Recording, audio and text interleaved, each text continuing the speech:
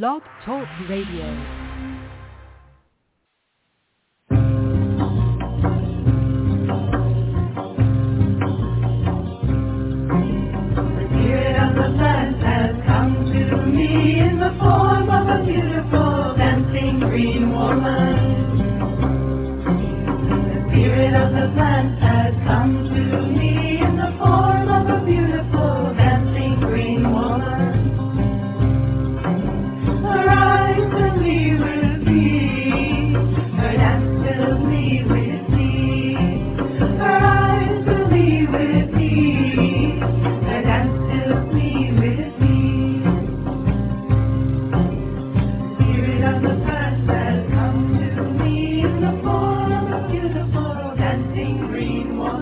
Hello and welcome. We're so glad to have you with us here this evening on Ask Herbal Health Expert Susun Weed, a 2-hour radio show each Tuesday night. Herbal medicine is people's medicine, simple, safe, effective. Please bring your curiosity and health questions. Susun will enlighten, surprise, and delight you. I know most of you know Susun Weed already. She's my mom, so I know her. But for those of you who have not yet met Susun, I'd like to share she is the author of the Wise Woman Herbal series, wonderful books on women's health and herbal medicine, including Wise Woman Herbal for the Childbearing Year, Breast Cancer Breast Health ! The Wise Woman Way, Healing Wise, The Wise Woman Herbal, New Menopausal Years, The Wise Woman Way, Down There, Sexual and Reproductive Health, The Wise Woman Way. And Abundantly Well, 7 Medicines, The Wise Woman Way, the newest book in the Wise Woman Herbal series. So exciting. In addition to being the editor at Ash Tree Publishing and writing her books, Susun is the director of the Wise Woman Center in Woodstock, New York. The Wise Woman Center is open to the public on appointment-only basis. She offers weekend workshops, intensives, and apprenticeships throughout the season. Susun is also available to you online via wisewomanmentor.com. There you can go and view her weekly e-zine. You can subscribe to receive a notification via email each week, or you could join her mentorship program. Susun also offers distance learning correspondence courses and online courses at thewisewomanschool.com. Join us there for colorful, instructive, easy video courses, including Easy Herbal Medicine with Susun Weed, Happy Knees, a cancer diagnosis, adaptogens for long life, and Abundantly Well companion course, wisewomanschool.com. You can also just go to her website, susunweed.com, where you will find thousands of pages online with recipes, articles, art features, and so much more. Well, for now, let's see what Susun has to share with us this evening. Thank you, and welcome, Susun. Thank you, Justine, and welcome, Sarah Ellen. Hello, Susun. How are you this evening? Wet. Wet. Oh, wet. I was once. Very, very, very wet. I've been working all day long outside in the rain. Oh, my. It has been raining. Fortunately, it's warmish, so we're not, cold. Makes but sense. it's very, very, very, very wet. It's very wet. Asia, the apprentice, defected. She made up a story. The usual story that somehow she was not being treated well. Oh, no. And it's true, I do not treat victims well. And that victim part just, gets furious and says, we got to get out of here. We got to get out of here or the gig is up. Victims are not appreciated here. And that's true.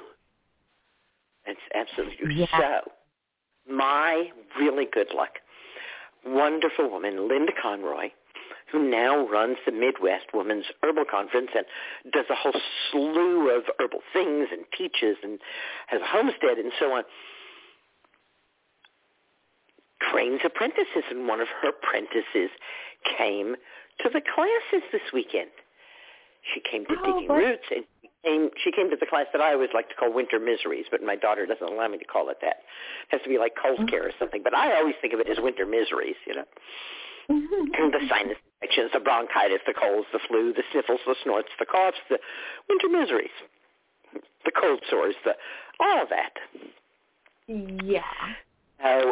So I said to her, there's a lot of work to do, and Asia defected. Can you possibly help me? And she said, yes. So that's why we are working together today in the rain. Wow, so lovely. So she stayed beyond the weekend. Yes. Yay. Because I remember there's over 100 plants out there on the deck, some of them pretty big, and they all have to be stashed in the house or the greenhouse, depending on their tenderness, right? Yes. The cluster lilies and the jasmine and the lemon tree, right? All of those have to come in the house. The elm trees and the chrysanthemums. There's, the chives and the lavender. All that can all just be in the greenhouse. If it freezes a little, it freezes a little. It's okay. Wow. I'm so but glad. I'm very, very happy for the help, even in the rain. If it's going to rain on us, so be it. And feeling more at ease. I was, kind of figuratively biting my fingernails about, I can't believe you left your plants outside till the end of October. What are you, crazy woman? Oh, my goodness. I have to say it ran through my head last week when you were talking about the beautiful weather and sending the blessings that they were still on the deck enjoying being outside. So I'm glad you got them in before any frost came, for sure. They're not even telling us to expect frost until next Monday. Oh, yay. You were way ahead then. The plants got so ahead. Although it's crazy that we're not having frost until November. What? When I moved here, our first frost date was mid-September. That's 6 weeks different. That's a lot. Oh, substantial. Yeah. So what have you been up to? Well, it's been nice times here. Definitely in the fall swing of things. I tried Kava Piper Mephisticum. Was so lovely. Imbibed with a friend, and I prepared it after re-listening to the show, and it was lovely. And so that was one thing I've been up to, and I've been preparing a costume for a Halloween party. And are you going to tell us about it? Oh, sure. Well, the veils are very thin right now, this year especially so. And I have just been delighting in making my costume. I've decided to really embrace the second part of my name, Ellen, and Ellen of the Ways, or Ellen of the Hosts, the reindeer goddess. There's not a whole lot known of her, but she was very in tune with the forest and the animals.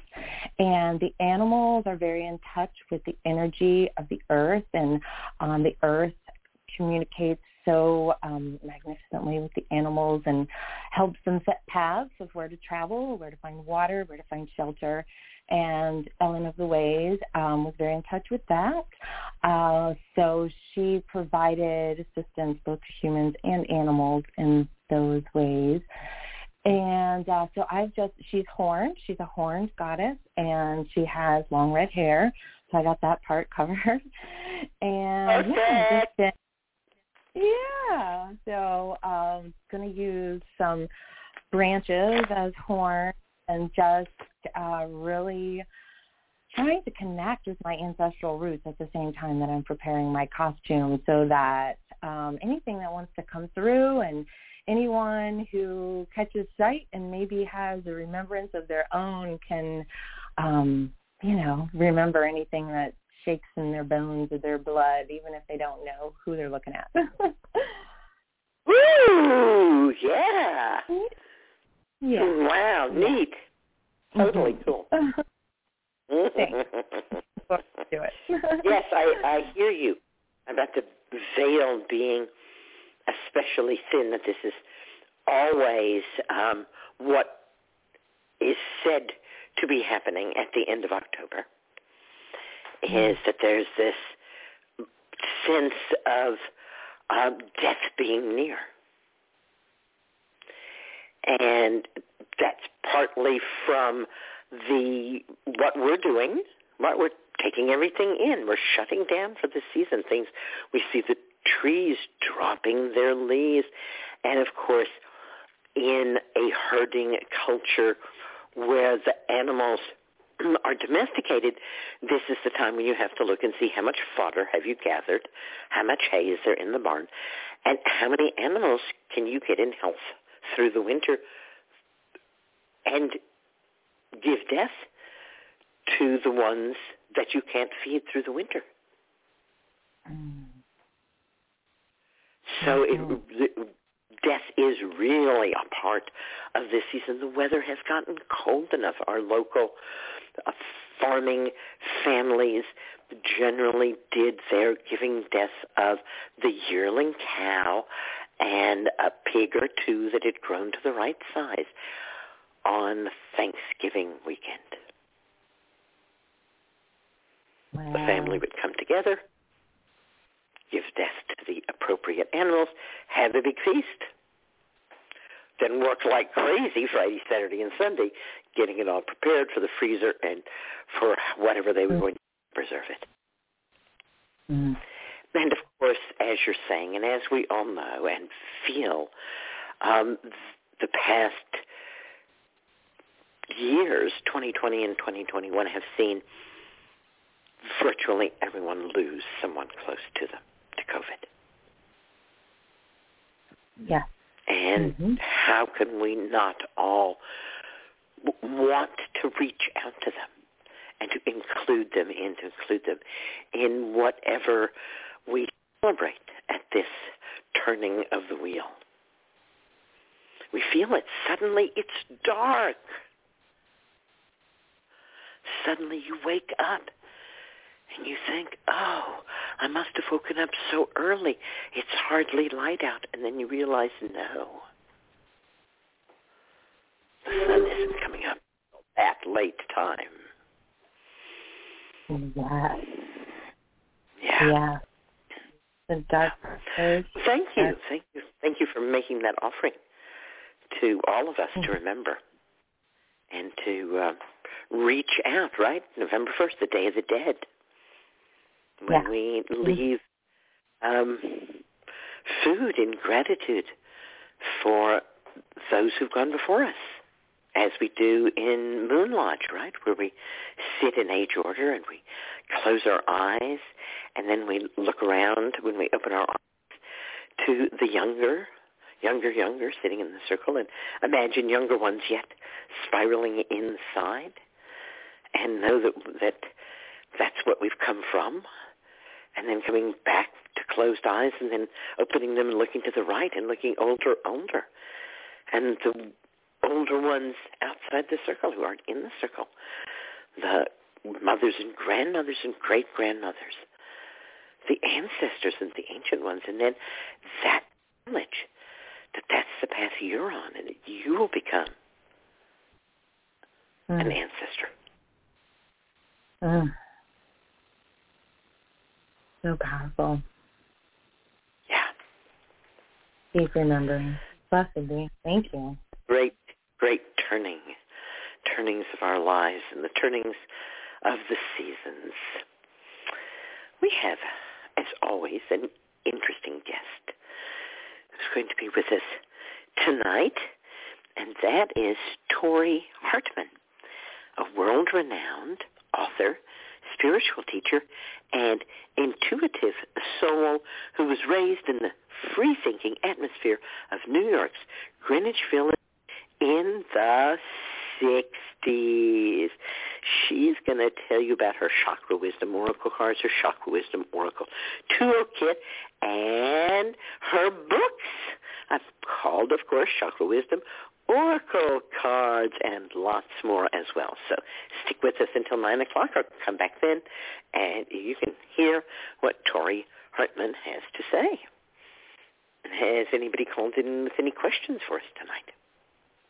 Yes, we have several callers on the line, and 2 have queued up by pressing 1 to signal that they have a question. I'll remind everyone listening, if you have a question tonight for Susun, please do press 1 to line yourself up in the queue. Our first caller is calling from the 703 area code. From the 703, you are live with Susun. Hello. Hello there. Hi, Susan. I called a few weeks ago and talked to you, and really your advice about my osteoporosis I have, and you told me start doing the infusions, comfrey, linden, nettle, oat straw, and red clover. Yes. So I start doing that. Yes, thank you. I start doing that. The only one I have problem is comfrey. Comfrey, I went ordered all of them from Amazon. The Amazon is when I went to the review, they said comfrey is for the not for drinking. It's for you put it on the. You can skin. believe that if you want to, or you can believe my 50 years of experience. It's your choice. Yeah, I made it infusion. But Let me put it this way: when my only daughter was pregnant with my only grandchild, I encouraged her to drink comfrey infusion. Yes. Do you think I would do that if I had the slightest doubt about the safety? No, that's true. I wanted to, talk to you. I understand, and the comfrey that I buy says not for human consumption. It's absolutely true, and I totally ignore that because you know what? I would bet. Do you drive? Do you drive a car? Yes. I do have a car. You do drive a car? Yes? I do drive a car. Uh-huh. Yes. Can you honestly tell me you have never exceeded the speed limit? I do drive sometimes. So right there, you've already broken the law. So drinking comfrey when it says not for human consumption is a pretty minor infraction compared to speeding, isn't it? Yes. So the thing is, it's little and bit... again, I understand. People are afraid. So far as I can tell, this is a completely unnecessary fear. And I don't know if you've been listening to the show, but I went up a couple of weeks ago to visit a man who has a comfrey farm to encourage him to put on a comfrey conference. I had just been listening to David Hoffman talk about the fact that the supposedly poisonous, toxic alkaloids in comfrey, which are pyrrolizidines, so far as he can determine, are completely non-reactive in the human body. It's kind of like saying that apple seeds contain cyanide, which is true. But when was the last time that stopped you from eating an apple? No, you know what? A lot of medicine has a lot of side effects people taking. If you look at this way, the medicine has a lot of side effects. Exactly. In fact, exactly. In fact, well, I will also tell you that my sweetheart, who drinks a lot of comfrey, and let's count it out. We have 5 infusions we're rotating through, so in 30 days, that's 6 quarts of comfrey he's drinking. So over 12 months, that would be 72 quarts of comfrey that he's drinking. Right now, 80 quarts of comfrey is 20 gallons. Yes. So he's drinking almost 20 gallons of comfrey leaf infusion a year for the past 20 years. And because of some other things that are going on with him, he has a regular analysis done of his liver function, and his liver always appears to be functioning at a level that is far younger than his actual biological age. In other words, his liver is strong and healthy. So I would certainly think in someone who's drinking 20 gallons of comfrey leaf infusion a year for 20 years, if there was going to be any damage, we'd see it. Yeah, you're right. Can I do the comfrey taste different from London? The others I can drink them, regularly. But the thing is, with the comfrey, it tastes a little bit different. Can I dilute it with the water when I'm drinking? Of course, you can dilute it with anything. You can dilute it with fruit juice or water or bourbon. Oh, okay. Okay. Anything Great. you want to Thank put you. in it. Once it's brewed up, you can put it in there. What I find is helpful with the comfrey, what's your favorite mint? Lemon balm, rosemary, peppermint? All of the mint, because I grow them in my yard. But which one is your favorite? Peppermint. Peppermint. So I bet you have some dried peppermint, yes? Yes, I do dry them myself. So when you make your comfrey infusion, I want you to put 2 or 3 leaves, or even as much as 1 stalk of peppermint in, but no more. Mm-hmm. And I think that will change the flavor of the comfrey enough for you. Sure. Because what I find is that the comfrey is both slippery and drying. Mm-hmm. And that's very confusing to the tongue. And in fact, diluting it makes that worse. Mm-hmm. But adding a little hint of whatever mint you like. Yes, I do drink mint, no problem. Yeah, so that little bit of mint in the comfrey just makes it easier to drink. Yes, okay, thank you. I have another question. So give that a try, and yes, you can dilute it, but I don't necessarily think it's going to do what you want it to do. Are you drinking it cold or are you drinking it hot? Not hot, warm or cold. Okay. It's totally up to you, but as far as I'm concerned, warm is yuck. If I'm going to have my comfrey infusion hot, I want it super hot, and I want some honey in it. Oh, okay. Wow, and I get a cup of hot comfrey infusion on a cold day with some honey in it.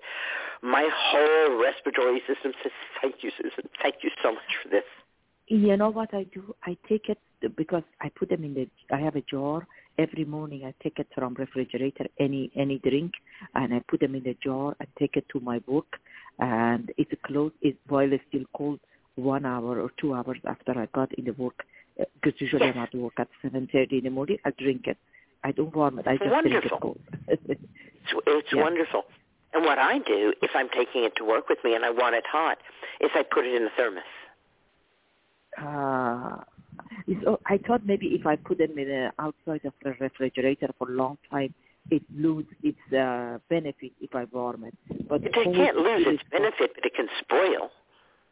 Oh, okay. Right. So how could you treat a piece of chicken where you would lose the benefit of the chicken? Yes, you're right. Protein is protein. You're not going to lose them. Once you've extracted the protein into the infusion, other things can eat it, but you can't really lose it. The same thing with minerals. You can't lose minerals. You can lose a ring, but you can't lose minerals. Right? Minerals are irreducible. Yes. The amount of minerals on the planet is the amount of minerals on the planet, plus or minus a little bit from meteors.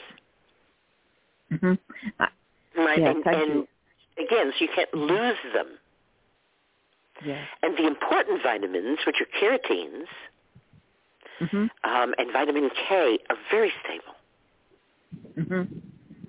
It is better to refrigerate it, and usually if I take infusion with me, I do take it either hot in a thermos or iced in a thermos so that it stays cold. I do have thermostat. I can use it to make it hot. Yeah. Yes, that's a good especially idea. as the weather gets colder. It's so nice. Yeah. And not necessarily all of them. I don't like nettle hot, but the comfrey, especially, since we were talking about that and that you were having a little bit of a difficulty with that, I especially like that hot. Okay. In fact, that's what I was drinking today was hot comfrey with some honey in it. Yes. Sure. Thank you. I have another question. I am 57 years old. My mom and my dad, both of them. My dad is my mom at the age of 79 died from a stroke and heart disease. She had to have a pacemaker for 15 years. My dad also had a stroke but survived. My brother, who's younger than me, had a stroke and survived. And my cousins, aunts. Well, I did test it myself. I have the gene. They told me I have the gene for the heart disease and a stroke, both of them. I have the gene. So my doctor recommended me to take aspirin, baby aspirin. The thing is, my mom had a severe allergy reaction to baby aspirin, the aspirin. She couldn't take it. But my dad... It's funny, I was just talking to an MD the other day, and we were both wondering how long it was going to take before doctors stopped telling people to take aspirin. The idea is fairly interesting and not bad idea that aspirin thins the blood, and a stroke is a clot in the blood. So since the aspirin's somewhat safe, it could be safe, especially if you took a little bit of it every day to prevent a stroke. But since it's been recommended for a fairly long time now, we have some really good statistics, and we can see that more people die from internal bleeds caused by the aspirin than would have died from strokes. Yes, that's what I heard. That you know what. In other words, my suggestion is that you don't, and your doctor is just out of date. Just out of date.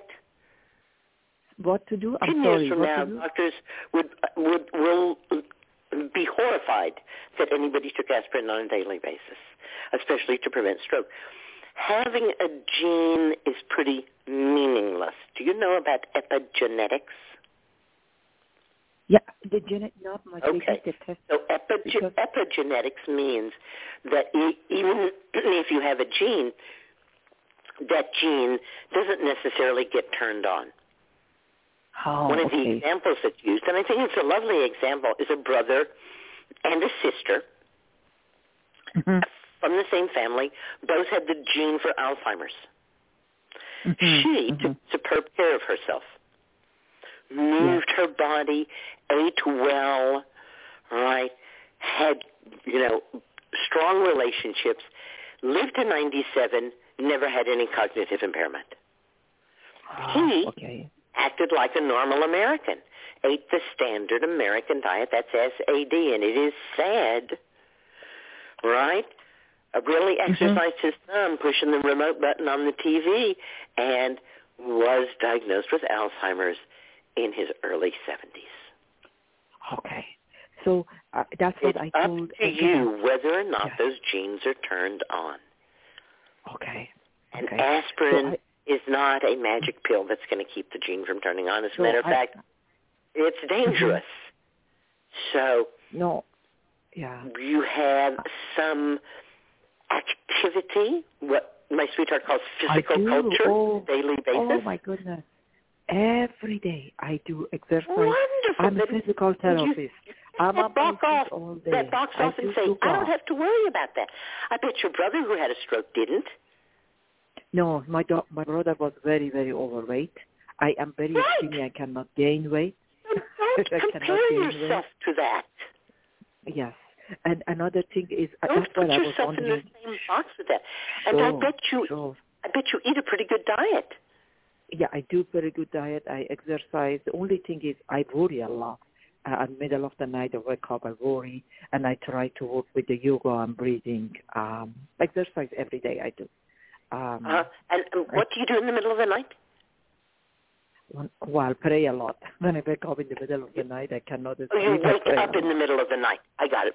I didn't hear the verb. Yeah, woke up. You know what? I'm you a worry wake person, up. so I go to bed. What I find is you said that you were 55? 57. 57. My blood pressure. Yeah, no high blood pressure, nothing. The only thing is I have osteoporosis. Right. Yeah. So and the first thing that I suggest for people who are waking up in the middle of the night when they don't want to is to, before you go to sleep, do some kind of warming exercise or take a warm bath. I do. Bringing your core temperature keep you asleep. Make the temperature You can even cool. take a hot bath. I don't mean to say you could take a bath as hot as you want. It doesn't have to be for long, just enough to get your internal temperature up, and that can often help you sleep through the night. Thank you. Because I really want to go naturally. I don't want to, even I decline you are, and you're doing great. You're doing medicine. great by your bones. You're drinking your nourishing herbal infusions. You're exercising, eating some good quality yogurt. You're eating well-cooked food. It's a recipe for success. Yes, thank you very, very much. And I'm coming from a culture we do a lot of vegetables, cooked vegetables. So thank you very much. You're welcome. Green blessings. Good night. Thanks for calling. Thank you. Thank you very much. Bye. All right, and at this time we have 2 callers that have pressed 1 to signal that they have a question.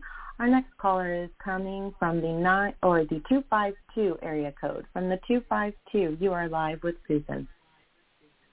Hi, Susan. This is Jennifer in Eastern North Carolina. Hi, Jennifer. Hi. I was calling with a question about an animal we had talked about earlier in the year, but I'm going to pause on the comfrey, if that's okay. I'm going to do a testimonial. I'm growing comfrey. I was given plant root cuttings or dug plants by friends, 2 friends, and one gave me a non-seeding variety and one gave me a seeding variety. So I've had to learn to love comfrey in a seeding variety, and a couple of things I've learned is they're really good animal food. My chickens eat them, and sheep really get a lot of protein out of it. So it was suggested by my sheep mentor that I dry comfrey and feed it to the sheep through the winter. And so in addition to infusions, if you have a lot of comfrey that's spreading everywhere, sometimes in a farm setting, it's actually an okay thing. And I'm making the best of that. But what happened to me the other night, I twisted an ankle, and I landed hard on the left side of my foot. And it was pretty serious. It got pooling blood all around the bottom of my foot, and so I really got myself good. And I did the icing for the first 3 hours, and that worked real well. And then through the first night, every 2 hours, this is 48 hours ago, I was putting my comfrey oil on it. And I make it the way the gentleman that you met with last week does, where I've got just, that season's a couple weeks, 3 weeks, maybe dried stalks, and I'm putting them in olive oil, and it's very effective. And I had my foot in a shoe today. That's 48 hours later, and I still have pulled bruising at the bottom of the foot, but the swelling is remarkably less than I think it probably would have been, and the pain is remarkably less, and I think it's on its way to healing in a way that it would not have been without the comfrey, no doubt. So hats off to comfrey. It's a really tremendous herb. Ray for comfrey. That's what I told him. I said, have a comfrey conference. I said, I'm sure we can find almost anyone who wants to talk about their experiences with comfrey, because almost everyone has had wonderful experiences with comfrey. Yep, it is. I really thought the only thing I was going to do if my foot started to get worse, not go to the doctor, not go have x-rays done, was just go ahead and make some infusion from my dried comfrey and put my foot in it. And I didn't have to. I actually was able to just maintain it with the oil. But there's no doubt that herb is amazing with all of your tissues and bones. So I have a question that has to do with a cat that we talked about in January. And she has breast cancer. And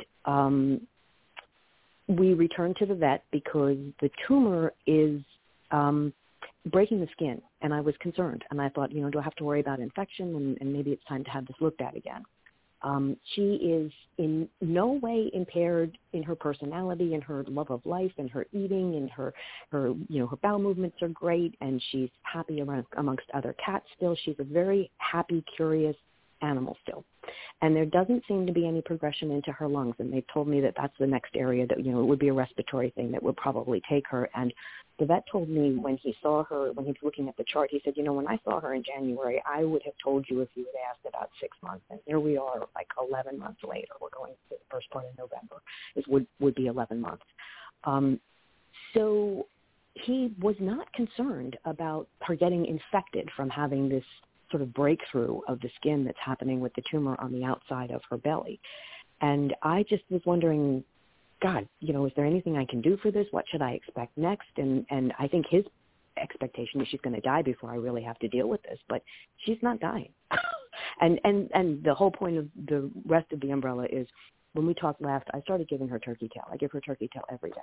And I was wondering, is there anything that I can do to help dissolve this tumor? I have chickweed, but I didn't know if that was something that would work. And I have cleavers, and I didn't know if that would help her lymphatic system take it away. I don't know if there's anything that I can do. It's true. We don't know. None of us know. Even the doctors don't know. Even the doctors who have immune therapies don't really know how the immune system gets activated. We try a little of this, we try a little of that. Some things work for some people, some things work for other people, some things work for this tumor, some things work for that tumor. So, in terms of chickweed is renowned for removing benign growths. This doesn't sound like a benign growth if the vet thinks it's going to metastasize to her lungs.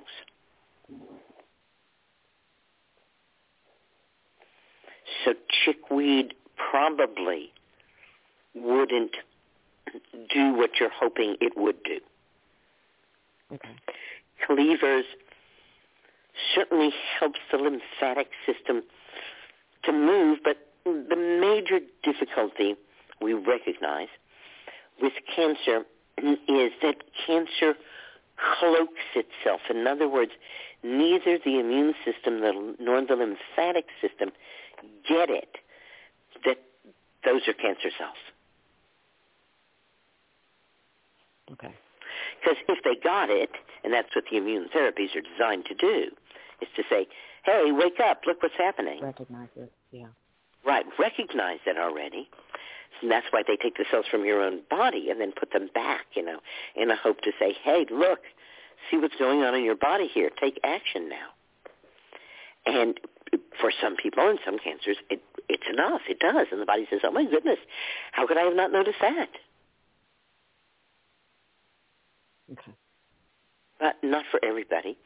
And if I wanted to experiment, and certainly this is a situation in which you could experiment, I find poke root tincture to be like an herbal chemotherapy. I've been giving her a drop of that a day. I've been giving her 20 drops of the turkey tail. I've been giving her chickweed because she also tends to have conjunctivitis. She tends to fight that. And I thought if her immune system is down, then that might help with that too and might dissolve the tumor. So she's getting 6 drops of chickweed tincture, and she's getting 1 drop of poke. And she gets it in a little cup of, wet food, and she loves it, and she gets the treat, and she's just a happy cat. You might want to try increasing the poke a little. Okay. I've found, and others have found, that when there's active cancer, the body can use very large amounts of poke root tincture. Okay. Far greater amounts than can be used by someone who isn't dealing with cancer. I didn't realize that. Okay, so then it would be okay to go to, in veterinary terms, they do in milliliters, and 0.1 milliliter is 3 drops, and so I can, communicate with them. I figured some of this stuff out, and so if I went with 3 drops, that would be, a kitten dose of something else, but for her as an adult cat with something as strong as poke, that she's just under 6 pounds now. She's lost a lot of weight. So the thing that, the cancer is taking, the tumor, I think, is drawing, and he said the tumor's drawing a lot off of her, and it is. So cancer I don't know that... eats first. That's why I usually warn people against restricting their diet when they have cancer. Okay. And you can see very clearly that the cancer's eating first. Yeah.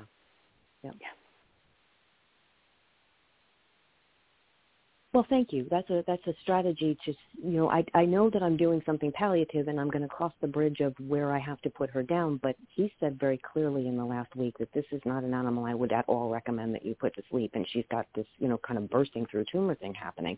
So I'm thinking to myself, okay, well, we're going to get to a place. He said we'll probably hit a place where she's irritated by it and over-grooming it, and then we have to start to think about things differently. And so... Right.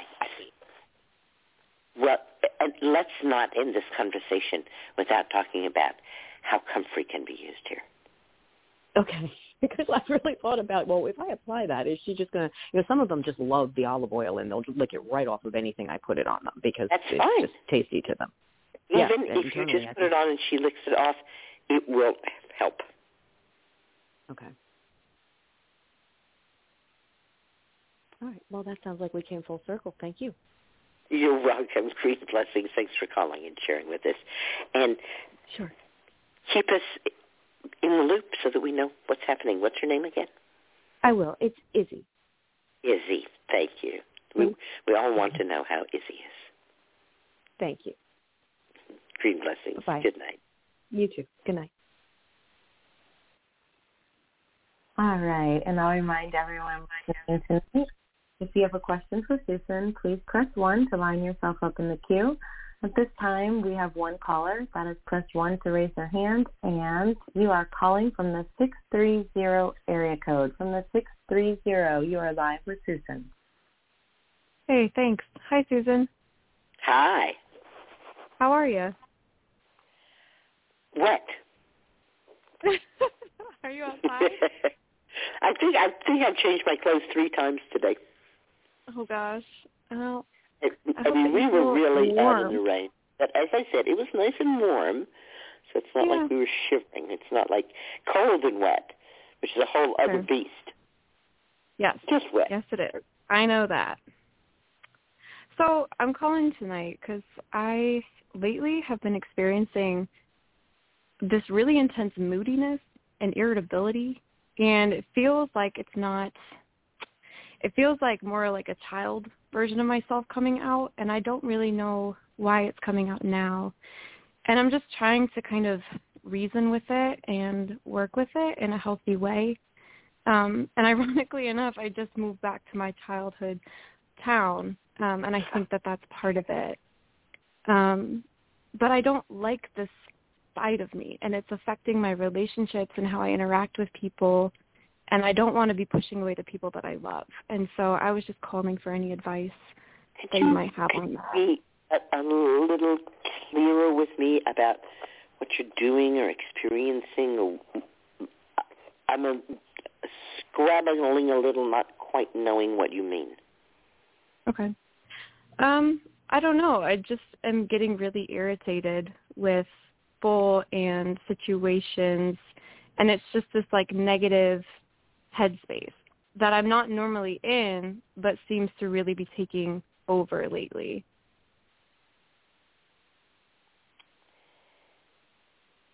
I hear the words that you're saying. My difficulty is that I don't really understand what people mean by negative. Here's what I know. I know that if I go to the switch on the wall and I unscrew the cover over it and look there, I will see 2 or 3 wires coming out of that switch. A positive wire, a negative wire, and some switches have a grounding wire on them. Mm-hmm. The electricity that comes to that switch that allows you to have a light when you turn the switch comes in on the negative wire. If you take the negative wire off, you have no light. That's an interesting analogy. So that's why I'm saying I don't really know what you're talking about. If someone is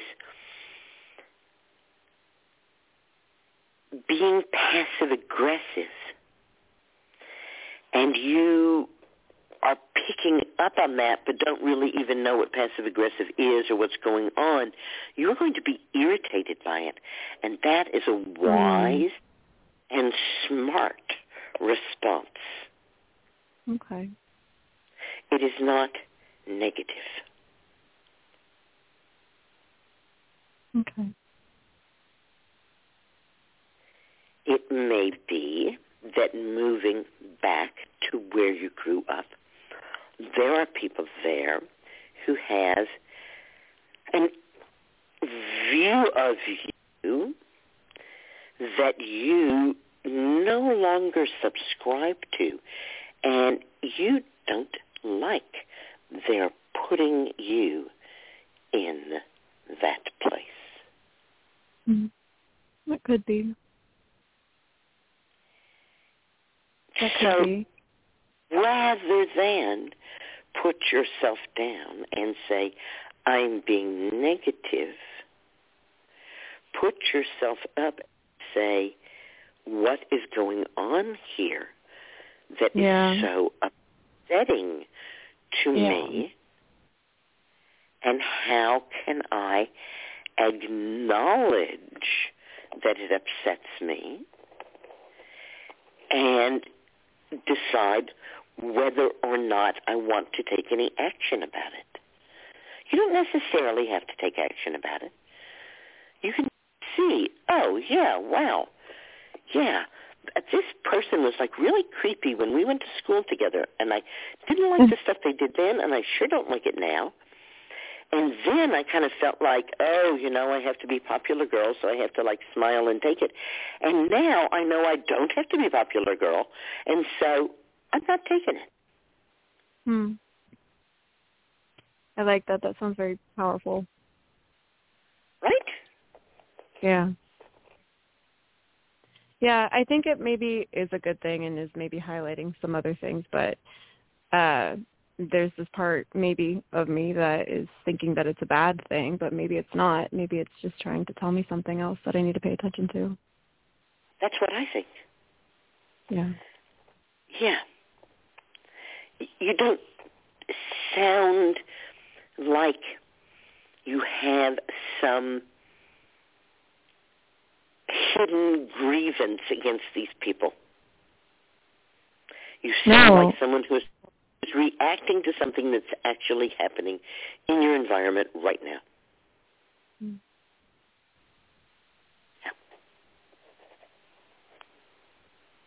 Yeah. Okay. I appreciate it. Thank you so much. Your dream blessings. Good night. Dream blessings.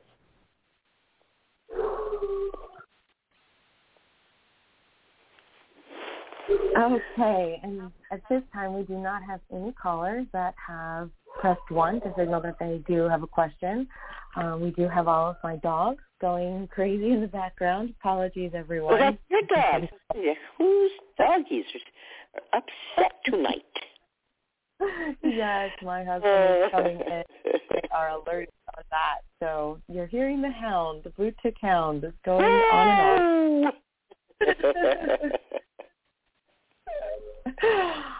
I'll remind everyone listening, if you have a question, please do press 1 so that we know to bring you onto the line and you can speak live with Susan. And what would you like to do, Susan? Meanwhile, I know that people send questions by email, and maybe you have one of those. I do. All right, let me get this one out here. All right. Hi, Susan. I love your YouTubes and books. I'm a woman in my mid-60s. I eat a robust, whole foods diet, well-cooked greens, dairy, meat. I drink infusions. I would like your suggestions for brain health and memory. Do you have any suggestions for activities and foods that you could recommend for a resilient mind? Thank you. We see over and over and over again that people who eat more fish remember better, are sharper mentally. I personally make it a point to feed the apprentices fish for dinner once a week. That's minimum. I myself would generally make it my goal to eat fish 3 to 5 times a week. I was a little startled reading an article actually about something else, which just mentioned kind of casually in passing that something like 87% of people over the age of 65 who go under anesthesia suffer some level of mental impairment from it. That's a pretty high number. It was certainly one of the things that worried me about going under anesthesia and being under for such a long time, and yet I can honestly say that I don't perceive any mental impairment, any interference with my memory, or any particular problem that has been caused by that. And I think it has to do with those kinds of things. I know that not just fish, but also berries have a solid reputation for helping to keep us mentally sharp and expand that definition of berries, not just blueberries and strawberries and raspberries and blackberries, but elderberries and hawthorn berries and amla berries and Oregon grape berries. There are a lot of dark purple berries, and not even leave out currants. I hear you, currants, right? So that you can do your best, again, to see to it that there's some good berries in your diet on a regular basis, at least once a week, to have a serving of berries. Again, you're doing such a good job with your diet. It's not like I'm telling you things that you don't know, and I'm sure that you probably already eat fish and berries. And there was somebody looking at my refrigerator the other day and trying to figure out this chart that I have on the refrigerator. And it's a chart that I put there so that I can look at it all the time and keep reminding myself of what's on this chart. And it's a chart from the Center for Science in the Public Interest, CSPI.org.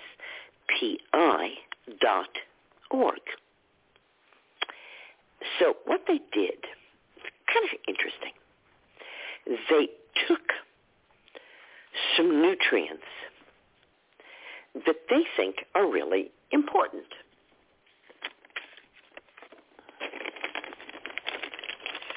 Lutein, vitamin K, vitamin C, potassium, fiber, other carotenes and carotenoids, folate, calcium, iron, and magnesium. And they looked at the recommended daily intake, the RDI, for each one of those things. And then they used that to make a score for the food as eaten. So we're going to look at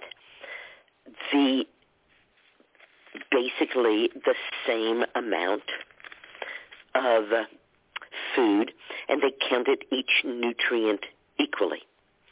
For example, a serving of cooked kale, each serving, has 141% of the RDI for lutein and 50% for other carotenoids, plus 296% for vitamin K, 17% for vitamin C, 14% for folate, 12% for fiber, 10% for calcium, 5% magnesium, 4% iron, 3% for potassium, for a total score of 552 points per serving. Do you understand how they got that?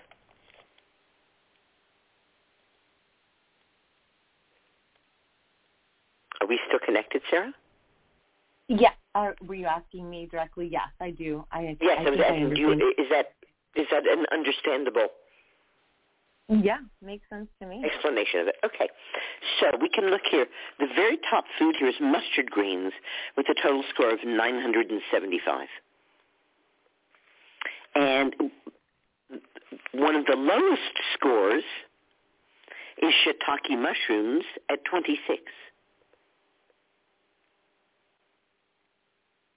Wow.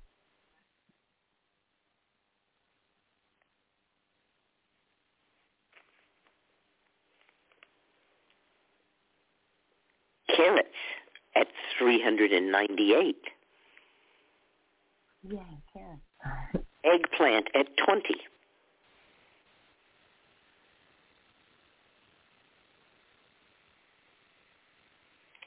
So I find this a useful list to look at.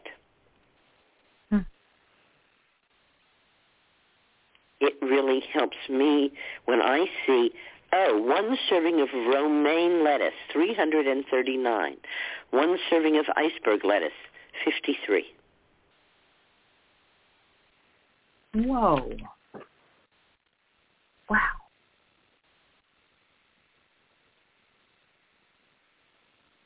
Lettuce is not just lettuce. Lettuce is not just lettuce.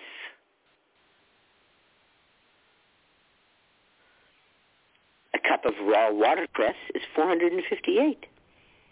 Now, I would challenge that because I'm not sure that you're really going to get those carotenes from the raw watercress, but it's in there.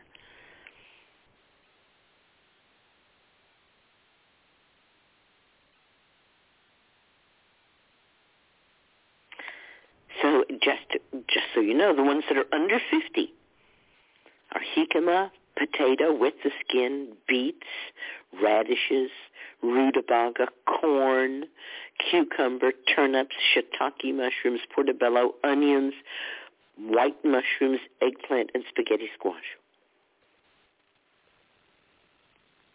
And the ones that are over 200 are mustard greens, spinach, Swiss chard, turnip greens, collard greens, beet greens, kale, radicchio, watercress, carrots, broccoli, dorabe, sweet potato, pumpkin canned, romaine lettuce, red leaf lettuce, green leaf lettuce, butternut squash, arugula, broccoli, endive, Brussels sprouts, escarole, and butter lettuce. Mm. And, of course, there's a bunch of in-betweens. But it's pretty clear there that the superstar list is mostly leafy greens. And when we start to go, oh, whoa, nettle is a leafy green. Yeah, comfrey is a leafy green. We're drinking this stuff.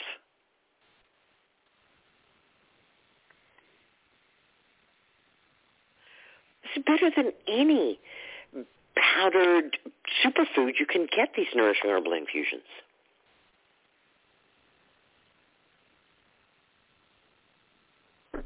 And one of the things that really thrilled me when I started doing research about polyphenols was that polyphenols are pretty stable. And they're found in things like green tea. So, yes, when you make an infusion with boiling water, you still get the polyphenols. Cool, huh? Very cool. Infusions are marvelous. They just, wow, they're so nourishing and invigorating in so many ways.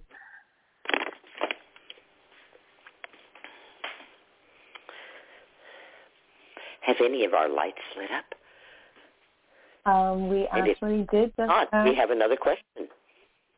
Yep, we have another email question, but we do have a caller that just queued in by pressing 1. Let's see. Our caller is calling from the 512 area code. From the 512, you are live with Susan. Hello. Hi, what's up? Hi. Sorry, I just wanted to make sure I was connected. So I called last week, and at the end of my time on the phone with you, I asked about rosemary tincture, and you suggested that I maybe just spend some time with her. I just was kind of actually wanting to know if maybe you could elaborate on ways to get to know a plant better. The ideas I had since I made the tincture were to maybe do one of the things that I really enjoyed when I was I took some classes here at the Wildflower School for Botanical Medicine a few years back, and we would do a Materia Medica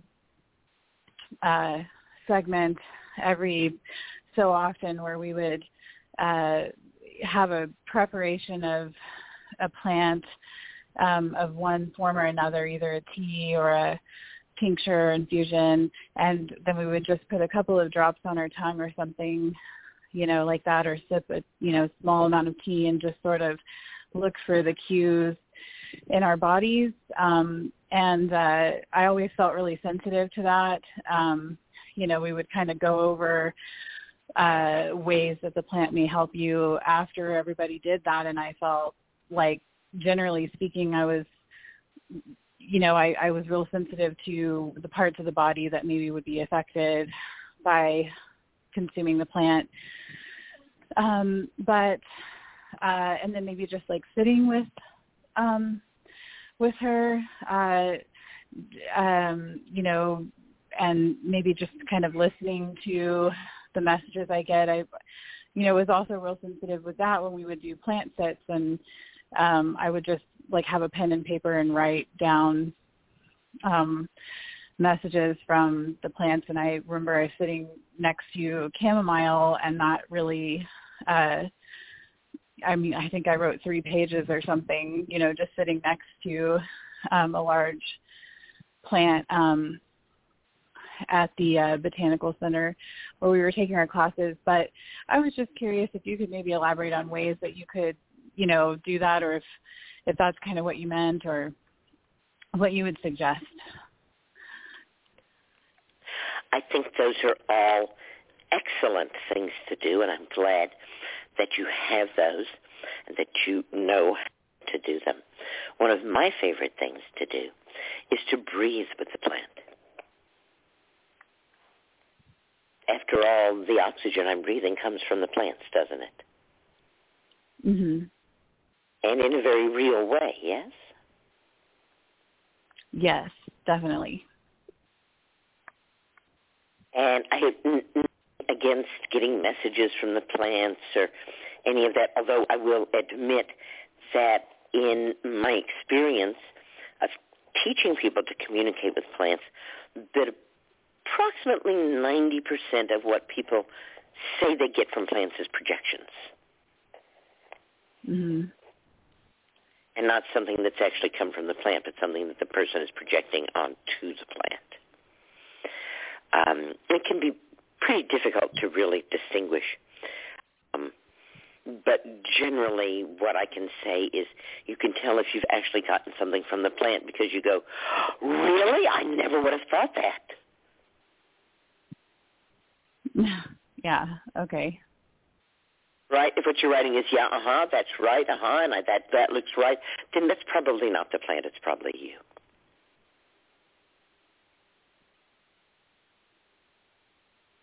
It's a little different when you're doing what you're talking about in terms of feeling your body's responses to certain plants.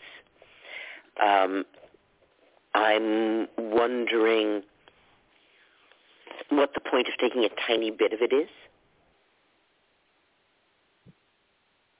It seems to me that if we're trying to figure out what our body's response to the plant is, that we take it in ever-increasing doses, noticing what's happening and how that changes as we increase the dose. Mm-hmm. Once again, just taking a little bit is a wide open field for projection. Because there's so little of the plant being used, that most of what's going to come up is just inner mind stuff and nothing actually from the plant. Mm-hmm. Whereas when you're breathing with the plant, it's simply impossible to do anything other than actually breathe with the plant, isn't it? Right, yeah. Like that's actually happening, right? You're actually breathing. With that plant, you are actually exhaling carbon dioxide, and that plant is actually really and truly taking that carbon dioxide in to its own physical being and chucking out oxygen that your body is taking in, right? Yes. So to me, that's the ultimate way of being in touch with the plant and of getting past my own tendency to project myself onto the world. It's a very human tendency to project ourselves onto the world. Nothing wrong with it. But if I want to hear from the plants, I need to get past it.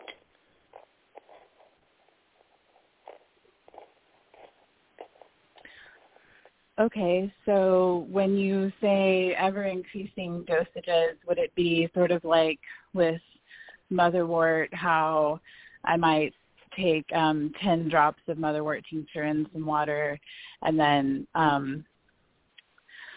go from there? Or would it be more like any amount that you want to start with and increasing amount? I often tell the story of when I didn't have any idea of how much poke to take, but I put 1 drop of poke in a cup of water and took a teaspoon of that water.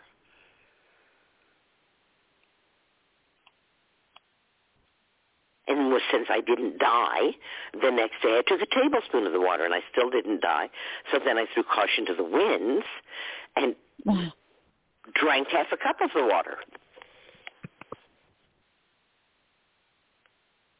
And again, when I didn't die, then I took a full drop, one whole drop. Woo! Yeah. Right?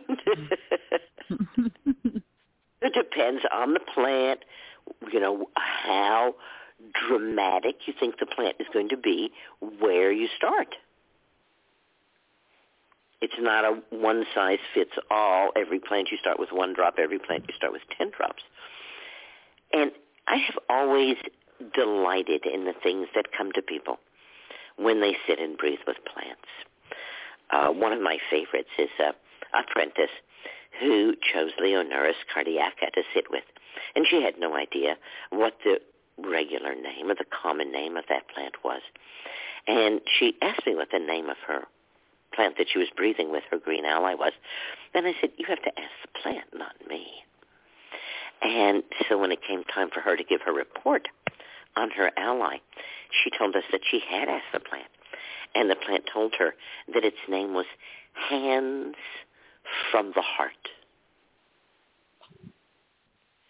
And everyone who knows and loves motherwort, Leonuris cardiaca, who hears that name, tears up and says, oh my goodness, it's like that's the true name of the plant.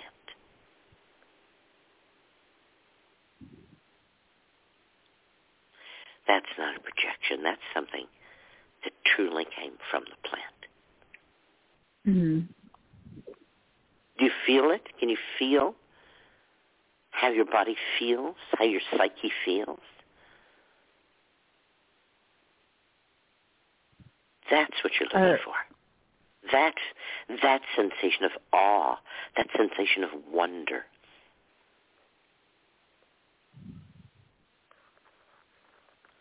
And then all the other things you're doing are great things. There's nothing wrong with those things. Do those things too. Well, I haven't. Unfortunately, we had that snowstorm here in Texas that actually my rosemary plant didn't make it through that. But I'm planning on going to the nursery and getting another seedling and bringing it home and just trying to maybe familiarize myself with it a little bit more. I guess, I had learned things like that it was actually very healing for the heart. I guess that might be folklore. I'm not really sure where that came from, but that was from one of the classes that I took where the girl that was teaching it was... Here's the difference between folklore and herbal medicine. Folklore says this plant is good for this, but it doesn't tell you what part of the plant, when you harvest it, how you prepare it, or what the dose is. Yeah. That's the difference between herbal medicine and folklore. They are very, very similar, but in herbal medicine, you actually get the goods so you can use it and replicate it. And in folklore, you just get something that you think is the goods, but it's like somebody who says, oh, yeah, go to the corner, turn left, you can't miss it. And as soon as you hear them say you can't miss it, you know you're going to miss it. Yeah. And that's kind of what spawned the question, too, was just because I think that's what prompted me to make the tincture. And, we just needed to cut it back because it had gotten really large. And so I made the tincture thinking that it had beneficial, medicinal value. But I just really don't know what that is. And also there's just research. I can, research it more, but there's just a lot of that kind of folklore. I was at the class on colds and flus. We were really enjoying the rosemary honey. Yeah, and I've made that before too. I love making herbal infusing. That's actually what I made for my class project when we graduated. I did a bunch of... Was rosemary honey? Just several different kinds. Just a bunch. Yay, rosemary honey. And I made for my mom, who had a lot of rosemary where she lived in Southern California, rosemary vinegar that she adored. Yeah, and I love making the vinegars. I love the vinegars because I can eat it, and so you get the culinary what I was benefit. about to say. And the great thing with the vinegar is now it's part of your diet. Yeah. What happens is when you make the tincture, now you've made something that's more like a drug. It's not a drug, but it's more like a drug because you put it in alcohol. So now you're not going to put it in your food. No, so I don't know what to do with it. It becomes just a little trickier to know exactly how you want to use it. And that's okay because a tincture will last for a long, long time, so you have a long, long time to figure it out. Okay. So, but there is a reason to tincture rosemary, I guess. People do that. There must have been because you did it. Yeah. Okay. Well, and as I say, it's pretty hard to go wrong with herbal medicine. Yeah. So just trust that you have that and that you'll be pursuing with rosemary, your new rosemary, right? How you might use that tincture, and that maybe you're not going to be using it right now. Maybe it was like her, because I have experienced that plants really know when they're going to die, and they know way ahead that they're going to die. And that she very well could have known that and said, I want to give you something that's going to take you a while to figure out. Okay. Yeah, that makes it seem more interesting, I guess, actually, when you put it like that. So,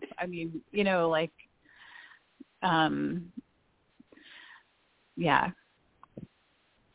I'm sure there is something that I will find that I can do with it. Right, and meanwhile, you'll have rosemary honey and you'll have rosemary vinegar, and you will interact with rosemary in those wonderful ways, and you'll have your secret rosemary tincture waiting for the day when it's time for her to shine. Okay, well, thank you for taking the time to kind of go into that a little bit more with me. You're welcome. I'm so glad you called. Green blessings. Good night. All right. Green blessings. Thank you. Good night. All right. We have another listener that has pressed 1 to signal that they have a question, calling from the 85 area code from the 845. You are live with Susan. Hi, Susan. Hi. I was hoping it was you. How have you been? I fell on my head today. Ouch. Yeah. I hope it was not far that you fell. Well, I was very lucky. I should have not worn the shoes that slid on the step that I took, and I fell backwards and hit my head, and I think I was enormously lucky that this transition was covered by wood, not by cement. So I fell backwards on this plank of wood, and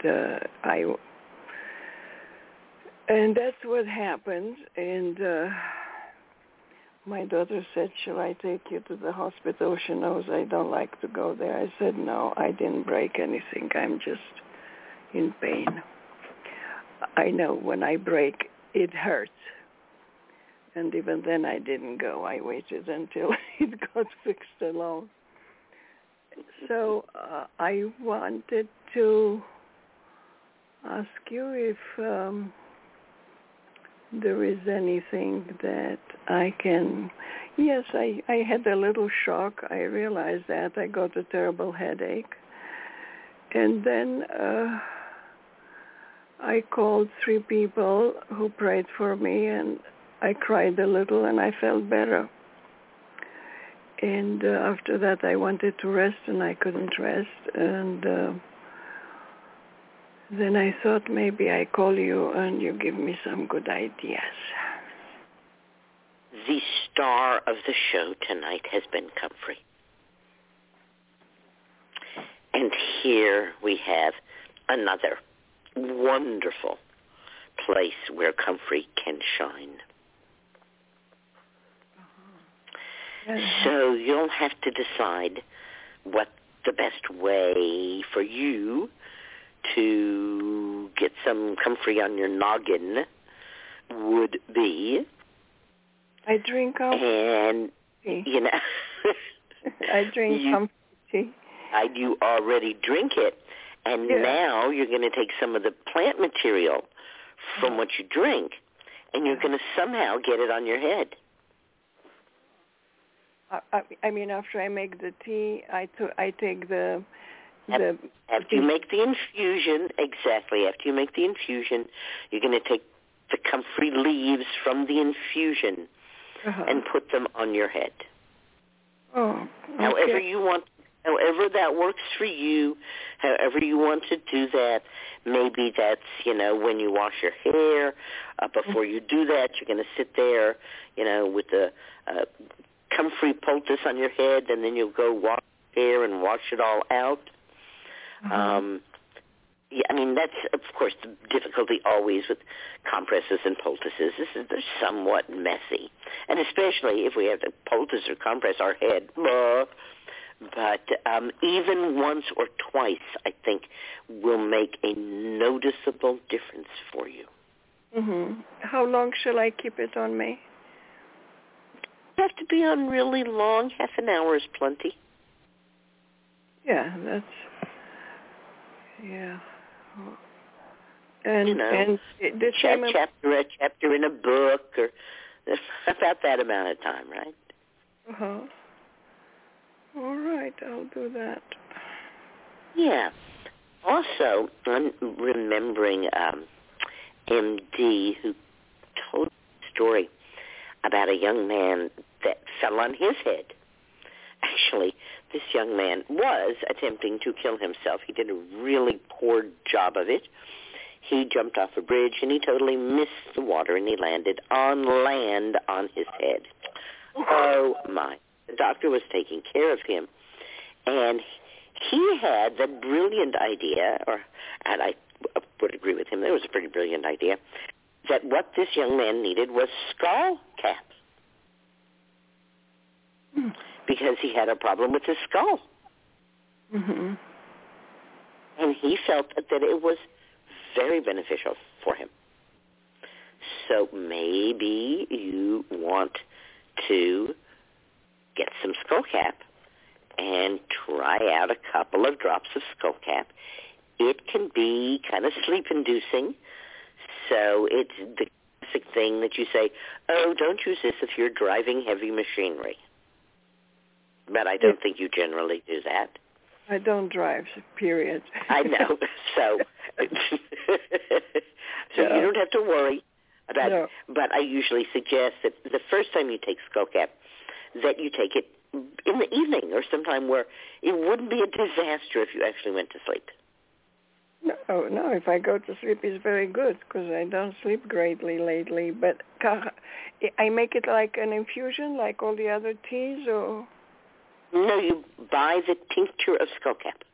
Oh, the tincture. Okay. Tincture of fresh skull cap. You could try it as a tea. I don't find it very sleep-inducing as a tea, but very sleep-inducing as a tincture. And I certainly know that some people have used it as a tea. I'm not sure that I would use it as an infusion. So if I was going to make a tea, I would really just make a tea with just a teaspoon brewed for a short amount of time. And you can, kind of feel into, is skull cap something that is going to be helpful for you right now? I usually carry it with me when I'm out, especially out doing physically active things, because for me it acts as a really good pain reliever. So, right, if I'm out whitewater rafting, I have my skull cap tincture with me. If I'm, doing something where I can get injured, I'm going to have my skull cap tincture with me. Oh, okay. Well, it's my nervous system. I got some passion flower tincture from the Herbal farm because the St. John wort somehow doesn't agree with me, or I don't agree with it. And I wanted to ask you if it's written that it calms the nerves, and if that's a good thing to use. I love Passiflora. She's a wonderful plant. To me, Passiflora gives one the heart of a large-winged bird. That's that song about the long wings of the heart. Spreading my long winged feathers as I fly, spreading my long winged feathers as I fly, I circle around the boundless universe. So, to me, that's Passiflora.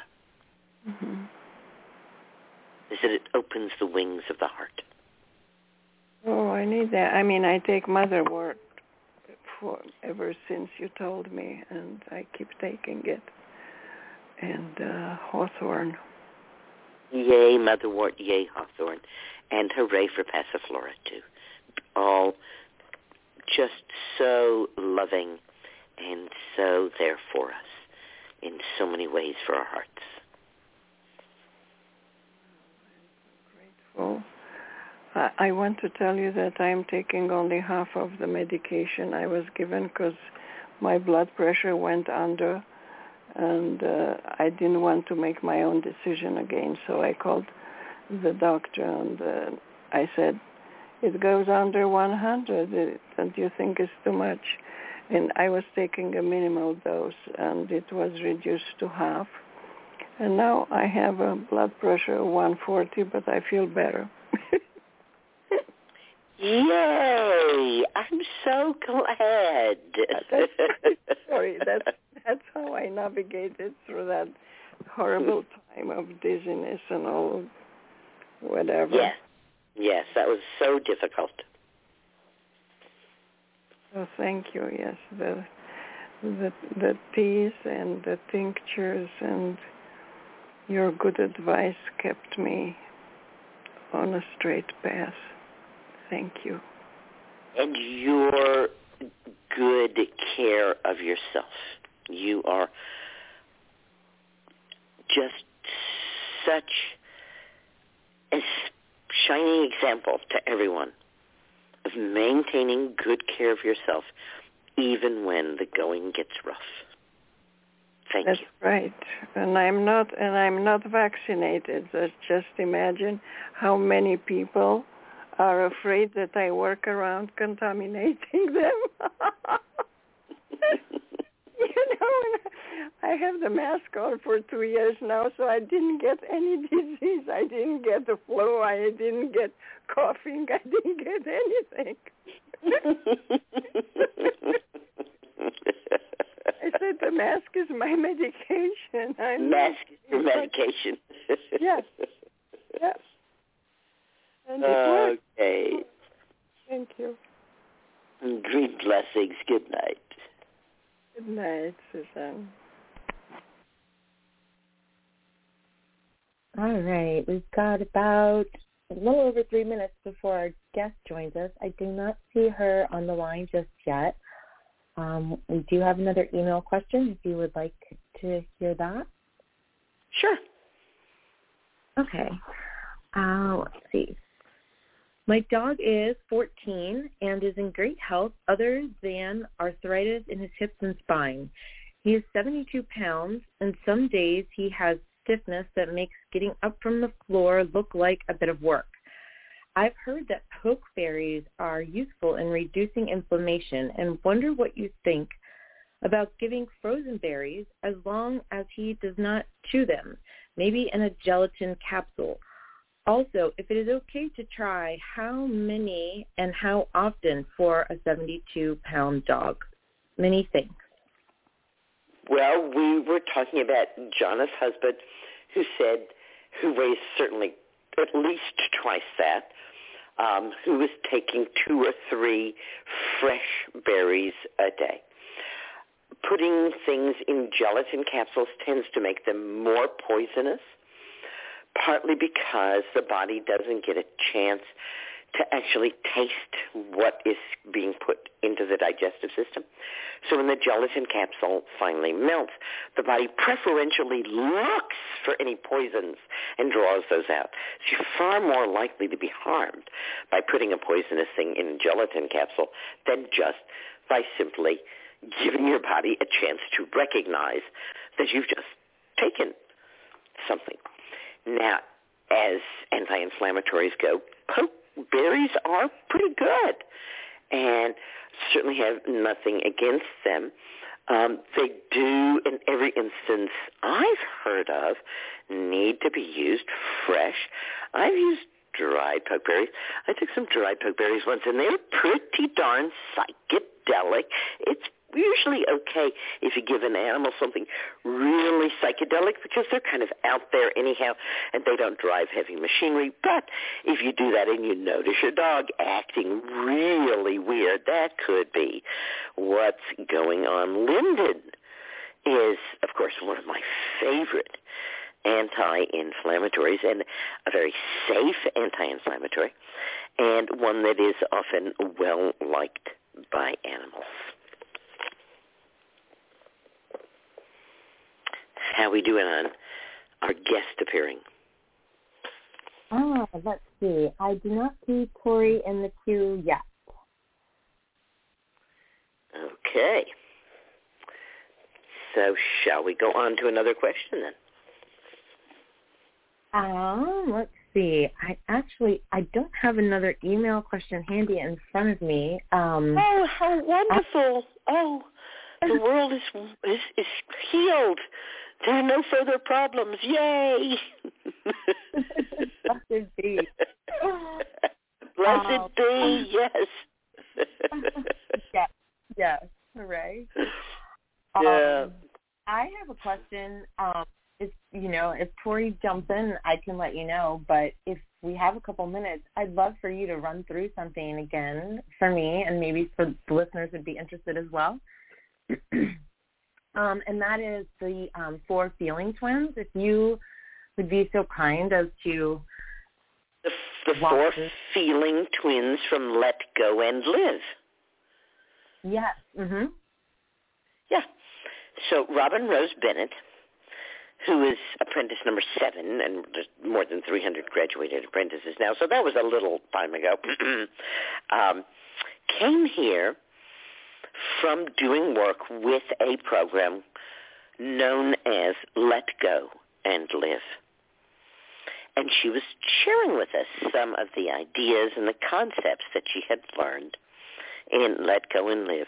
And I was very taken with this idea of the feeling twins because it helped me give people something to do that helped them to understand what a very bad idea the golden rule is.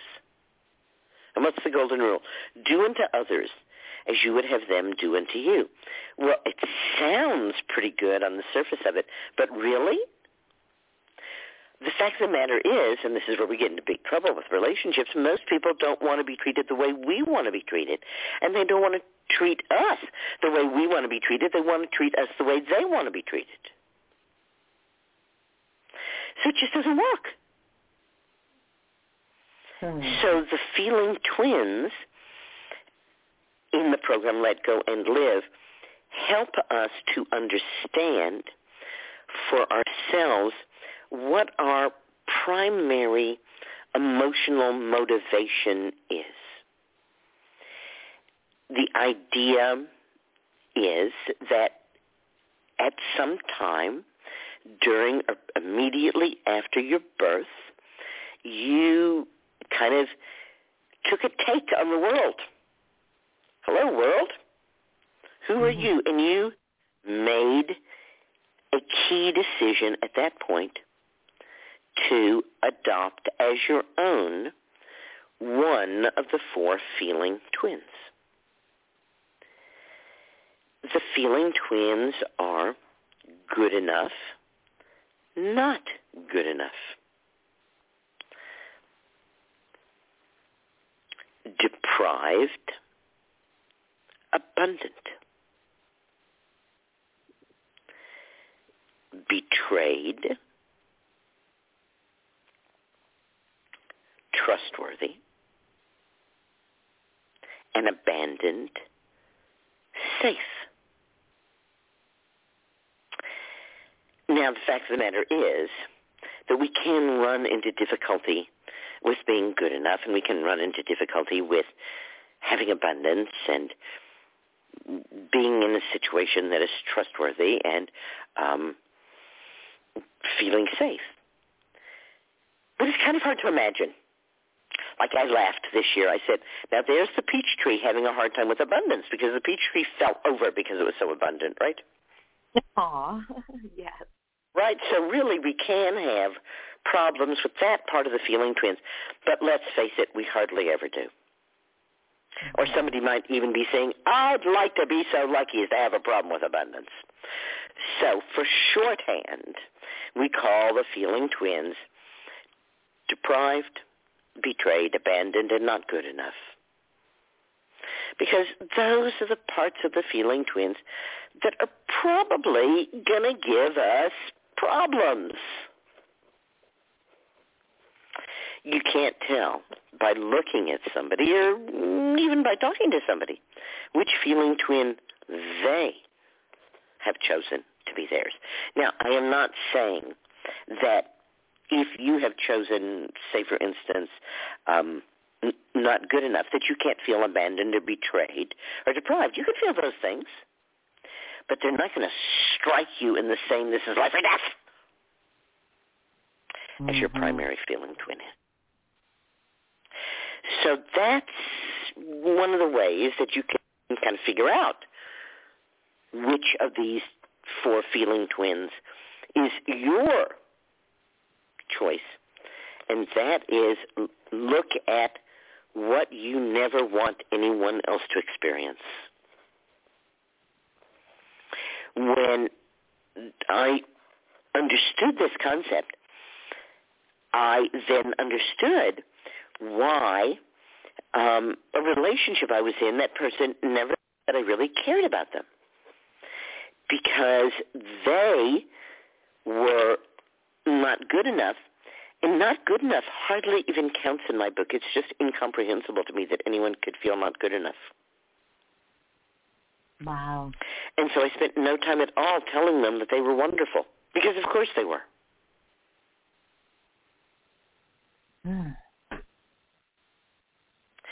The way that I found that out was that they told me, because we talked about the feeling twins, and they were able to say, "Oh, this is my feeling twin." They went, "Aha, now I begin to understand." So you can say, what don't I want anybody else to experience? Because, of course, if it's our feeling twin, it's like unbearable, and so we don't want anybody else to have to experience that. And we can also kind of figure it out the other way around. This is it. It's all over. It's not going any further. This is the end, for sure. Absolute.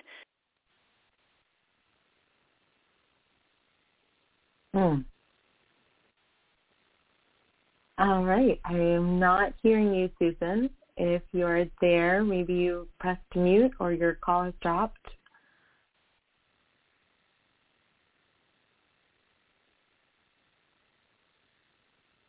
All right. Sorry, everyone. And let's see if our guest has joined the queue. We do not see Tori here yet either. Susan, if you are listening or if you can hear us, we cannot hear you.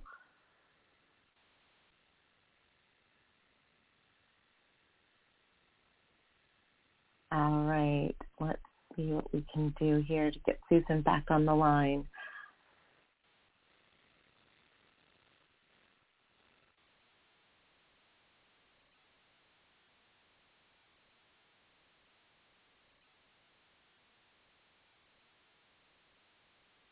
All right, everyone. I apologize. I am not able to connect with Susan at this moment. Susan, if you can hear us, please try to dial back in. We cannot hear you at this time. Let's see here, everyone. While we wait for Susan to dial back in, I am going to read a little bit from Abundantly Well. So let's see, just opening to a page here, and happens to be page 28, Grandmother Growth. And diagnosis is a story on page 29. So we'll start there. Diagnosis is a story. Story medicine is a diagnosis. Step 1 is about choosing a story to guide us in our quest for health, wholeness, and holiness. And step 1 is about sharing the story of our quest. When we have a problem, we want to know what is wrong with us. We want a story about it. We want to tell someone we trust about our problem. Sometimes the act of telling our story solves our problem. More often, it predicates our treatment. A wise diagnostician will arrive at a differential diagnosis by listening, looking, feeling, intuiting, and reasoning. Many alternative, complementary, integrative health workers know and use non-invasive diagnostic techniques, keeping you safely in step 1, away from the temptations of step 6. Seeker and healer alike, we are tempted to look deeper, know more, find out at any cost, flirt with danger.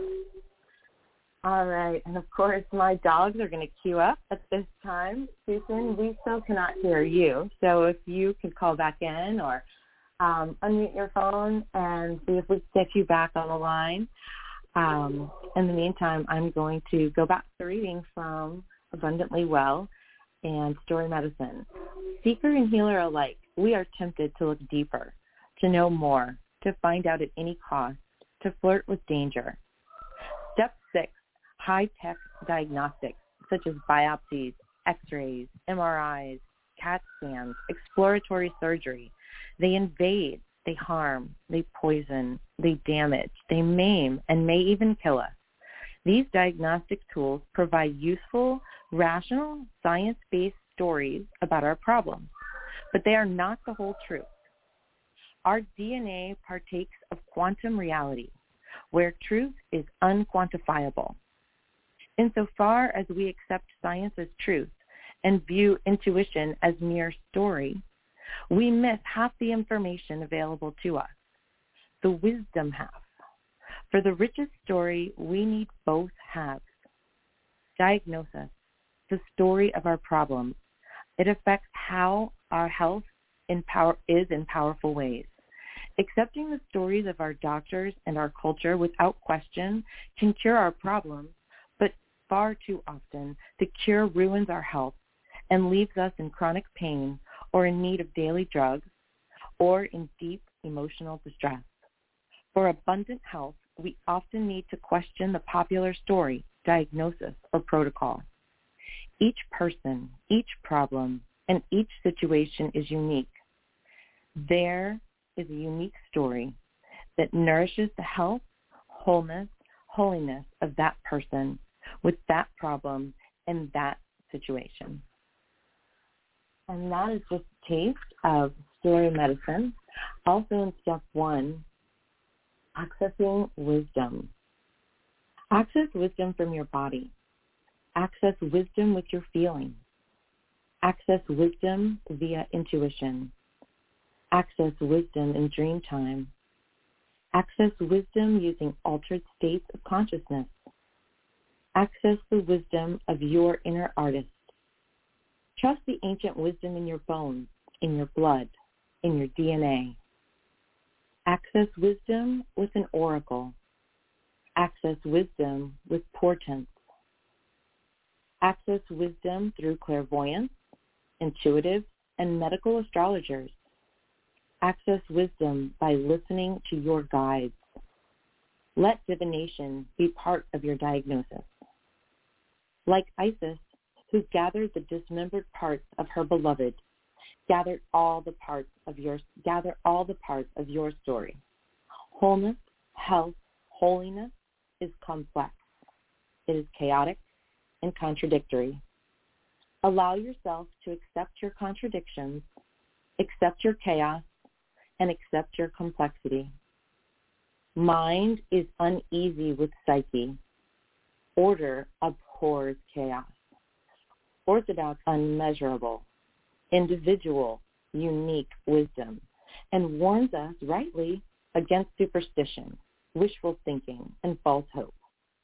As foolish as it would be to ignore information and decide from wisdom alone, it is more foolish, I believe, to decide only from information, ignoring wisdom. Be open. Be skeptical. Create health, wholeness, holiness with both sides of the brain, medical facts and intuitive truth.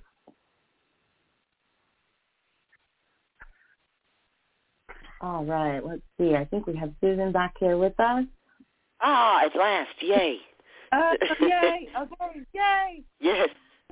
We had a little lightning strike and it knocked everything out. Sorry.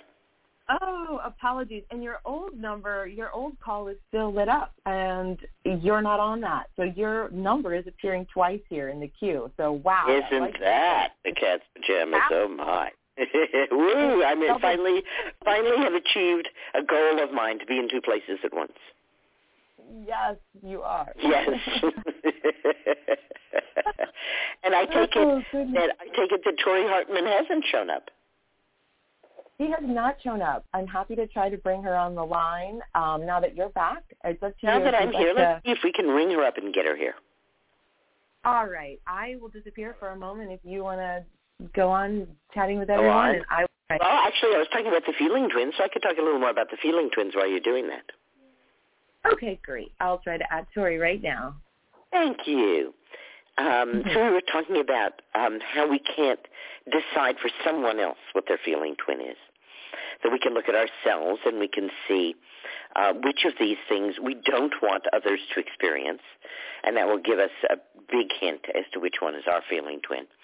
And we can also, I think when I was cut off, I was just about to say, when this is it, you're going to be down, you're going to be dirty, the relationship is over, and there's no holds barred, and you're just going to, be as mean as you possibly can, do the worst possible thing. What is that worst possible thing?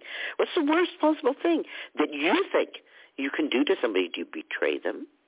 Do you throw all their stuff out in the street? What do you do? Do you tell them what a rotten person they are?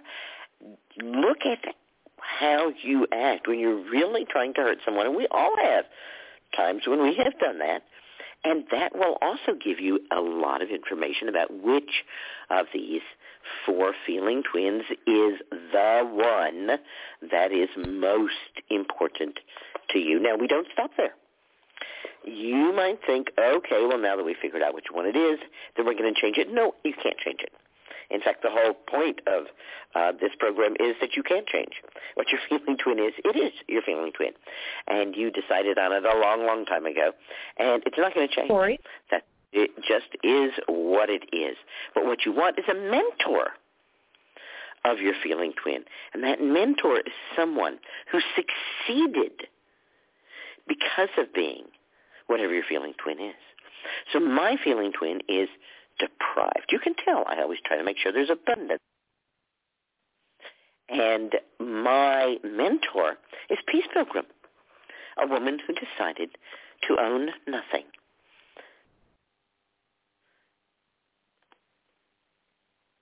Wow. I'm back with you. I was not successful in being able to connect with Tori. It seems like you weren't able to get her. Oh, how disappointing. Yeah. Yes. Have you ever heard of Peace Pilgrim? I have heard you mention that, but I couldn't. Heard me mention her, right? She's not so well known nowadays. For a while, she was fairly well known because it was such an amazing thing that she was doing, and she was walking for peace. After her children were grown, and I don't know what happened to her husband. He died, or somehow he disappeared from the scene. And so she did a little walk, and she got good response to it, and she said, that's what I'm going to do with the rest of my life. And literally sold everything. She owned the shoes on her feet, the pants on her bottom, the top on her top, and that was it. That's all she didn't know where she was sleeping, where she was going to eat. She had nothing. And so when I'm really freaking out about being deprived, I say, Peace Pilgrim, I need your help. Wow. Not because she will convince me that I shouldn't feel deprived, but she will convince me that feeling deprived is excellent. Wow. My sweetheart's feeling twin is not good enough.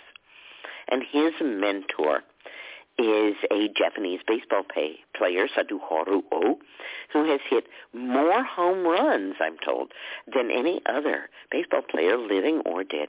And he did it all by being not good enough. He stands on one foot when he hits the ball.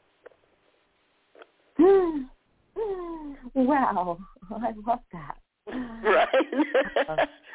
And, of course, there's a whole long story, that he was in and out of the major leagues and da-da-da, and everybody's trying to get him to keep his feet on the ground and da-da-da. And finally he, in despair, decides that he can't be a baseball player, and he goes out to study with some Japanese master who, of course, says to him, you must be as you are, and then you will be great exactly as you are. And that's what I love about the feeling twins, is that this is not here's how you're wrong, and you need to change and be perfect, but here's how you are, and love how you are. Because that, to me, is the essence of the wise woman way. That, of course, change is possible. Of course we can change. I'm not against change, but you don't have to change.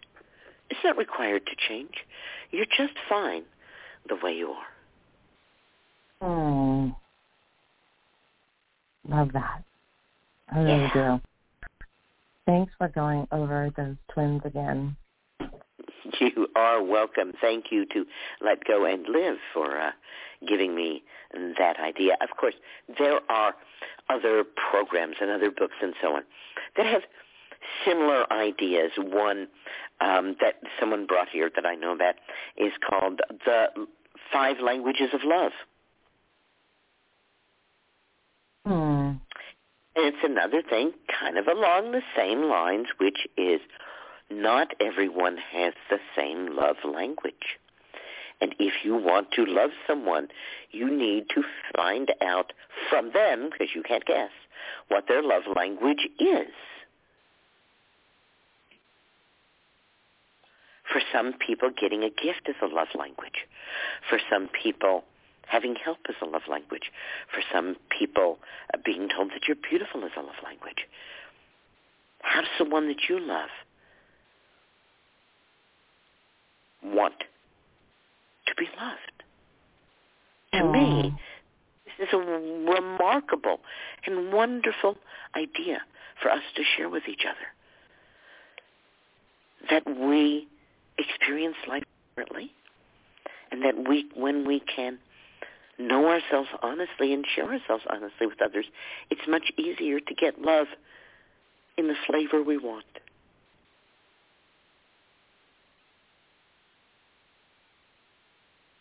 Yeah.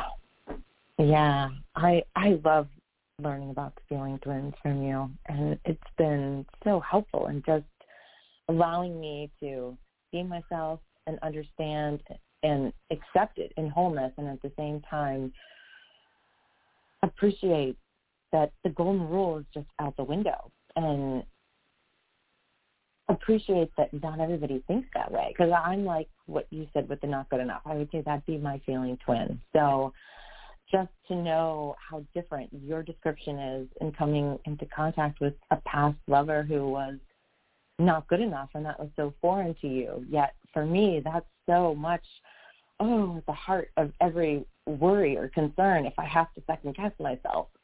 It's just so fascinating. So it's been so deepening to hear just those 4 feeling twins and exist in more spaces than just my own in terms of understanding the complexities of everyone. So it's so beautiful, so helpful. And especially, I think, in family dynamics, if the family member is willing to share with you which feeling twin they are, then for me, sometimes it's been helpful. I don't take it personally as, they're doing that because I'm not good enough. No, that's coming from their own twin, and we are able to understand each other so much better, having kind of shared those aspects about us of kind of where we're coming from with our twin feelings. Yeah, with the feeling twins, right? And again, it's not that if your feeling twin is not good enough that you'll never feel betrayed and you'll never feel abandoned and you'll never feel deprived. You'll feel those things, of course. They're just not going to have that same life or death, earth-shattering kind of feeling to you. And then you mentor and you start to embrace that. And then if you want to, if you're curious, you can ask your mom, if she's still alive, about your birth. And, we were talking about Mickey and his being not good enough. And when he was working with figuring out what his feeling twin was, so he said to his mom, tell me about my birth. And she said, oh, dear, well, they knocked me out, and then they had to pull you out with forceps. And I guess you were kind of hard to get out because they mushed up your head. And when they brought me my baby, My baby was all bruised and his head was all bent out of shape and distorted. And I looked at my baby and I said, you're not good enough, but I love you. Oh. Wow. Wow. I mean, those are the actual words she said to him. Wow. She said at that point, and he just went, I see. Yeah, not good enough. You're not good enough, and I love you. Wow. Wow, so interesting. Well, I was a high forceps. I was also had to be forced out, so I got that part in common. Yep. Oh, my goodness. Oh, my. Oh, my gosh. We often say to the apprentices the primary reason that talk therapy doesn't work is that really the major decisions you made in your life you made before you could speak. Mm. Wow. And you can't talk yourself out of them because you didn't talk yourself into them. Yeah. Yeah, so true. The way of wholeness is so much better. Live deep into them and embrace them. Get to know them. Get to know them. Get to know who you are. It's okay. It's you. And it's going to be a little different from that person over there. And wow, how exciting. How much fun that we're different. Yeah. Oh, my goodness. Mm-hmm. Well, Sarah, here we are at the very last few minutes of the show. I guess we need to ask each other what we want to leave in the hearts and the minds of everybody who's listening. Wow. Well, I will just say in the words of a very, very wise, blessed woman who left her physical earth walk a week and a half ago, love is everything. Oh, that is a beautiful thread in the reweaving of the healing cloak of the ancients. It will keep us warm and it will keep us invigorated. Thank you, Sarah Ellen. Thank you, listeners. Thank you, Justine. Thank you, everyone, for restoring herbal medicine to its rightful place as people's medicine. Green blessings and enjoy Halloween, the Day of the Dead, the thinning of the veil, and make a heart-to-heart connection with someone who's gone on and see what they have to tell you in your dreams. Good night, everybody. Blessed be. Good night, everyone.